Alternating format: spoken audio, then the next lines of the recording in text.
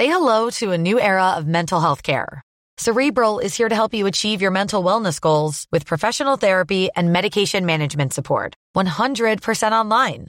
You'll experience the all-new Cerebral Way, an innovative approach to mental wellness designed around you. You'll get a personalized treatment plan from a therapist, prescriber, or both in a safe and judgment-free space. Your Cerebral therapist or prescriber will outline a customized plan with clear milestones along the way, so you can get to feeling your best. With Cerebral, you're not alone in your mental health journey. We're here to empower you to live a fulfilling life. So take that first step towards a brighter future and sign up today at Cerebral.com/podcast and use code ACAST to get 15% off your first month. Offer only valid on monthly plans. Other exclusions may apply. Offer ends July 31st, 2024. See site for details. This is MPB News. Hi, this is Karen Brown. Thanks for checking out the Mississippi Edition podcast. If you like what you hear, click subscribe, hit like, or leave us a comment if your app has that feature. Then find other MPB podcasts by searching MPB Think Radio on your favorite podcasting platform. Thanks.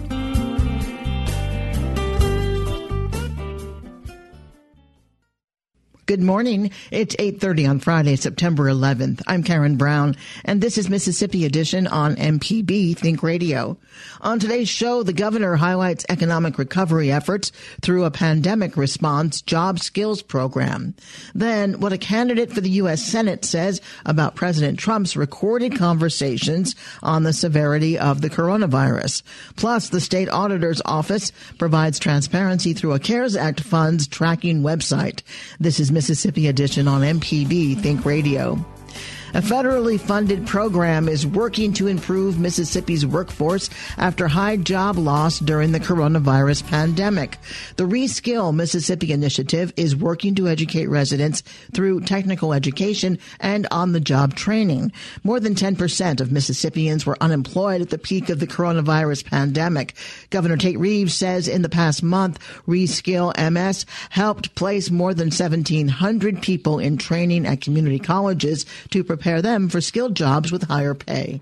ReSkill Mississippi has two components. One that allows individuals to get short-term training at one of Mississippi's community colleges for skills that are in high demand, and another that incentivizes companies to train individuals on the job by reimbursing wages during the training period.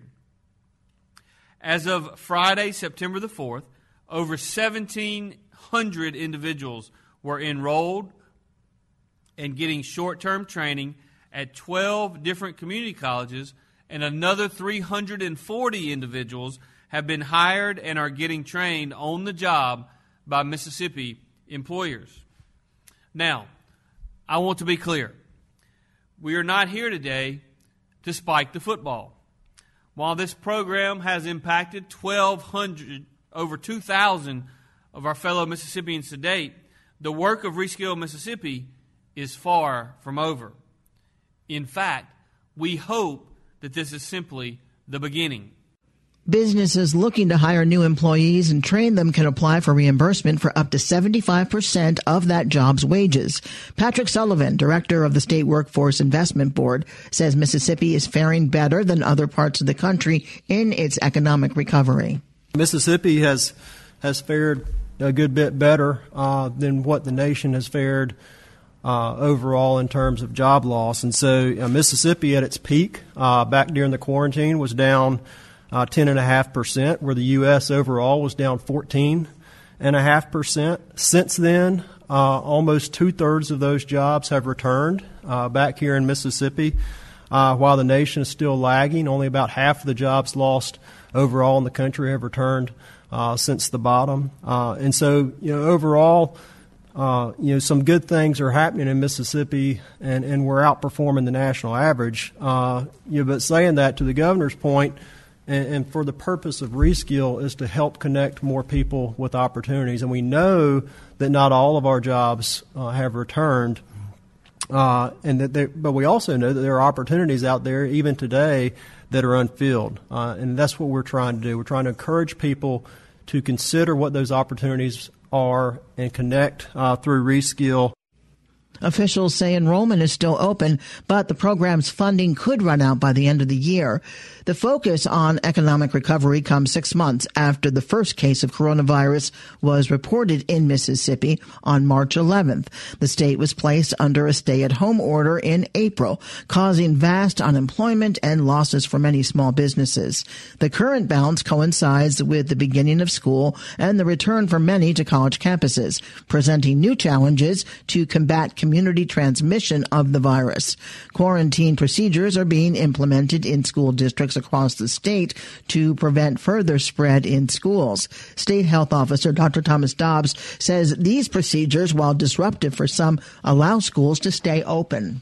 I know it's disruptive to individual students to have to be out of school for a while, but that's that next layer around the contagious case. That keeps us not only from having additional cases spreading beyond that shell, it keeps the schools open. It's an unfortunate but effective mechanism to make sure that we don't have ongoing transmission within the schools. And the less cases we have, the fewer quarantines we're going to have. And keep in mind, if we can keep students 6 feet apart throughout the day wearing a mask, they will never have to quarantine. Dobbs says there are currently 458 teachers and 4,057 students under quarantine orders in the state. Mississippi is home to the third worst local outbreak. That's according to a data analysis by the New York Times. Oxford, where the University of Mississippi is located, is ranked only behind 2 Texas cities in new cases of COVID-19 per capita over the last 2 weeks. Dr. Dobbs says a spike was expected and encourages students and residents to be responsible as football season approaches. Well, certainly we're not exceptionally surprised, right? I mean, we knew that was going to be a real challenge. I would like to reiterate that I think that the measures taken on the campus are really exceptional and feel very comfortable when we visited the universities in Mississippi. It's the off-campus stuff. It's the parties. It's really just going to be one of our biggest challenges. I think, CDC and folks recommend that when people get sick, that they stay there and don't go back home. And sort of isolate, like maybe in isolation dorm. But what we see is that folks are going, I mean, if it were my kid, I'd want to take care of them. I understand that. It's a real concern that it's going to seed into the community. I really hope now that people are settled in, we've gotten past some of the bid day and some of that other stuff that we've seen, if we can sort of get over the hump a little bit. I worry about going into football time. Not so much about the football stadiums themselves, but we need to think about when we have our own social gatherings. I would strongly encourage everyone, if you're going to have folks over, make sure it's not very many and do it outside. The weather's great right now, so let's just keep our guard up and realize that we're going to have vulnerabilities. We've been working closely with universities and also too with the mayors, and they are really doing everything they can. But it's just hard to overwhelm youthful spirit. But I really just plead with everybody just to show some patience and some restraint so that we don't undermine our good progress. The city of Oxford has 569 new cases of COVID-19 over the last 2 weeks. Coming up, what a candidate for the U.S. Senate says about President Trump's recorded conversations on the severity of the coronavirus. This is Mississippi Edition on MPB Think Radio. Hey, this is Larry Morrissey with the Mississippi Arts Commission. I'm one of the hosts of the Mississippi Arts Hour, the arts interview show on Think Radio. We talk with visual artists, musicians, writers, as well as people who help bring the arts to their communities. We hear about how each artist learned their craft and get some insight into their creative process. You can hear the Arts Hour every Sunday at 5 p.m. on Think Radio, or listen anytime by subscribing to the show through your favorite podcasting app.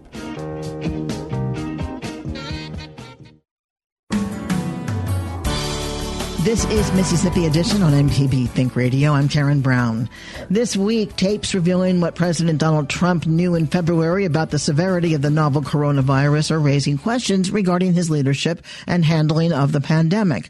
In a series of 18 interviews with renowned Washington Post reporter Bob Woodward, Trump is recorded saying the virus is more deadly than even your most strenuous flus. In a March 19th interview, Trump is on record admitting wanting to play it get down. Those comments came after Trump had held a number of political rallies where he suggested the virus was a hoax.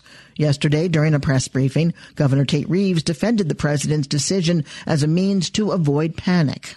I do think it is a worthy goal to try to ensure that we do not create a panic situation. If you'll recall back in March, the notion of people going out to the grocery store and buying up all the toilet paper, for instance, people going out and doing things because they were concerned, justifiably so, the concern was there, but we did not need to create a panic in our state or in our country. And so what we've tried to do is be honest with the people of Mississippi. I think the president's tried to be honest with the American people while at the same time trying to avoid creating that panic, which then leads to people doing irrational things. I think that's what the president and his team have tried to do to prevent panic, to keep the American people informed, but also to make sure that the panic doesn't occur, even worse things to happen than the actual virus itself. During the same press briefing, Reeves, who says he sees no value in inciting panic, responded to questions regarding U.S. Senate candidate Mike Espy by claiming liberal Democrats want to shut down the economy. Candidate Espy is a liberal Democrat that is always going to criticize anyone who is trying to grow our state's economy. If Mike Espy is elected to the U.S. Senate, he is going to do exactly what Joe Biden and his liberal advisors tell him to do. Joe Biden has said that he would shut down the economy, and I believe that if Biden is elected president and Mike Espy is elected to the U.S. Senate, they're going to try to shut down the U.S. economy for months and months on end. Espy, a Democrat and former Secretary of Agriculture, considers himself a moderate Democrat and takes issue with what the governor claimed. I believe even the governor said something about me being for closing down the state again because of the coronavirus situation. I never said that. I'm not for that. In fact, I'm on the record saying that we can't do that because a horse is already out of the barn. You can't close down the state again because the horse is already out of the barn. You can't put the horse back in the corral. So here's two statements from Republicans who have already made false statements about my record. So just look at my record or call me and I'll answer your questions. And if you want to debate, I will be there. Espy is challenging incumbent Republican Cindy Hyde-Smith in a rematch of the 2018 special election. He tells our Desiree Frazier the revelations about what President Trump knew in February and his initial downplaying of the pandemic is also an indictment on his opponent. We know through recent events what President Trump did and didn't do. So we now know that based on the tapes that have been released yesterday regarding conversations between him and the book author. So now we know that President Trump knew about the novel coronavirus as early as January. He knew how serious it was. He knew that it was airborne. He knew that it was deadly. And then, nonetheless, he said it was a Democratic hoax, said that it would miraculously disappear, and so on and so on. Well, that's what he said. But Senator Hyde-Smith, who is a sycophant of presidents, also said in a very unserious way that the virus would be over in 2 weeks. All right. Now, that was against all the ruminations and the comments of medical scientists, both in Washington and in Mississippi. They all said we should take this thing seriously. But someone who's in the Senate and says it's going to be over in 2 weeks, well, that's just unserious. That was back in February. All right. So then when you look substantively what she's done, it really hasn't been much. So we criticize her for not being serious, but not listening to medical scientists both in Washington and in Mississippi, Dr. Dobbs. And now the votes that she did not make when there were measures in the Senate to increase the unemployment benefits for Mississippians. So here we sit today. There have been 88,322 people in Mississippi who've been made sick by the coronavirus, 2,656 deaths. So, look, Desiree, I'm a Mississippian. I'm born and raised in this state, and I only left to go to law school and college. I'm very concerned about unserious leadership when it comes to the most deadly virus we've ever had in America ever. So I'm someone who would follow the medical doctors. I'm someone who would follow the science. I would not have taken a month-long vacation in the U.S. Senate. I would have asked Mitch McConnell or Chuck Schumer, whoever was in leadership, to allow us to stay and vote on unemployment benefits. That's just what I would have done. So the message to Mississippi voters is, in a nutshell, what do you want to get across to them? That Senator Smith is not standing up for Mississippi. She did not take this virus seriously from the very beginning. She is not taking it seriously now because she is on vacation in Mississippi. That's what I want to tell. Mike Espy is a former U.S. Secretary of Agriculture and the Democratic candidate for U.S. Senate. Coming up, the state auditor's office provides transparency through a CARES Act funds tracking website. This is Mississippi Edition on MPB Think Radio. If you're a parent on the go, but still want to stay informed about your children's education, subscribe to Mississippi Education Connections podcast and listen on the go, anytime, anywhere, on your favorite podcast app. This is MPB Think Radio. Mississippi is our mission.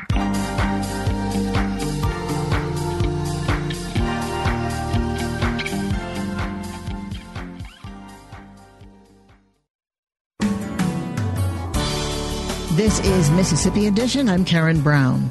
Mississippians now have access to detailed data on how the state is spending $1.25 billion in federal coronavirus relief. An online expense tracker has been released by the state auditor's office to offer additional transparency as the state spends its share of the $2 trillion in federal CARES Act dollars. State legislators have allocated most of that money to several state agencies, but only around $167 million has been spent. State Auditor Shad White tells our Kobe Vance this is the taxpayers' money, and this tool will allow them to see how it's being used. The federal government has spent a lot of stimulus money related to the COVID-19 pandemic, and Mississippi got $1.25 billion worth of that stimulus money, plus a few other smaller pots of money, but $1.25 billion was the main chunk of money that came into Mississippi as stimulus funds.